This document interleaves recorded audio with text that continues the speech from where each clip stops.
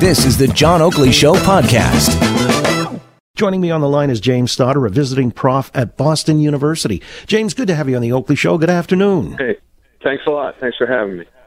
So bartering is back in a big way. Some are saying it never actually went away, but I guess the pandemic has sort of given it impetus, hasn't it? Yeah, it's what happens during a really serious economic downturn. It's not only that people are scarce on cash. What cash they have, they really want to guard it because that's become so valuable and rare. And so if people have an opportunity to transact basic business without using their cash, they're going to jump on it. So it always jumps up during really severe recession. All right. And so people keeping their powder dry. The real thing, though, is this legal to do? As, you know, yeah, I mean, the revenuers don't like it. The way they absolutely don't. And for sure, a lot of it goes on, you know, underneath the books, or off the books. But the way that the IRS in my country, the U.S. deals with it, and I'm sure it's the same in Canada, is that you have to declare the cash value of your income or your revenues this way. So, you know, I'm sure a lot of people don't do it, but that's theoretically there's a legal way to do it. I was hearing that there are professional bartering exchanges. There are, and you know, during the Cold War days, when the big communist countries didn't have convertible currencies, there was a lot more of it. It still goes on. It's on an international level. It's often called counter trade, and actually some of the biggest companies, like big aerospace companies, are involved with it because often they need to have a little bit of barter in the deal to make it attractive to the folks on the other side. But the thing that I think has more of a future to it is what are called community currencies, or sometimes complementary currencies, and they tend to crop up really fast during these serious recessions, especially when people are, like I said, cash poor. And during the Great Depression, there was over 100 of them in the United States, and they tend to crop up all over the world. During the mid years of the Euro crisis in 2008 and 2012, a bunch of them were springing up in Europe as well. So the advantage of these essentially socially created or local currencies is it overcomes the difficulty of barter, because the old problem with barter, it's sometimes called the double coincidence problem. I not only have to want what you have, I have to have what you want. And, you know, we're likely to find one of those conditions, but not both of them. But that's why money was invented. And so again and again, people, you know, in a community will sit around and say, hey, we have all kinds of things we can do. We just don't have enough cash to do it with. And so they tend to, they reinvent the wheel. They reinvent money. Well, right, as a unit of value. So there's a tangible... And a unit of exchange, right. Right. Well, you know, I'm intrigued when you talk about community currencies and they cropped up in the United States. Are there any that still exist, or, you know, they absolutely. Absolutely. There's a fairly big one in around where I live in Western Massachusetts. It's called the Burke Shares. It's actually mentioned in the article in the Washington Post I heard you reference at the beginning of the show by the tagline.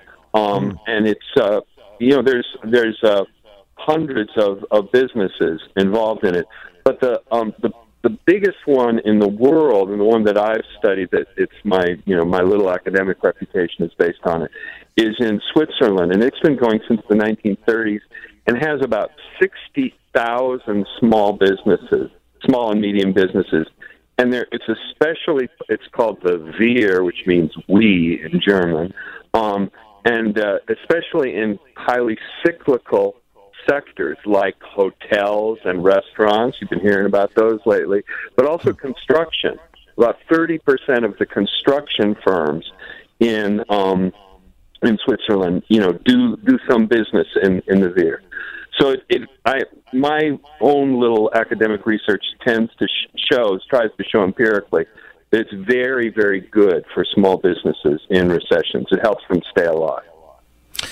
Well, I guess then that would mean these would be timely at this occasion, where the pandemic has put a lot of people on the ropes.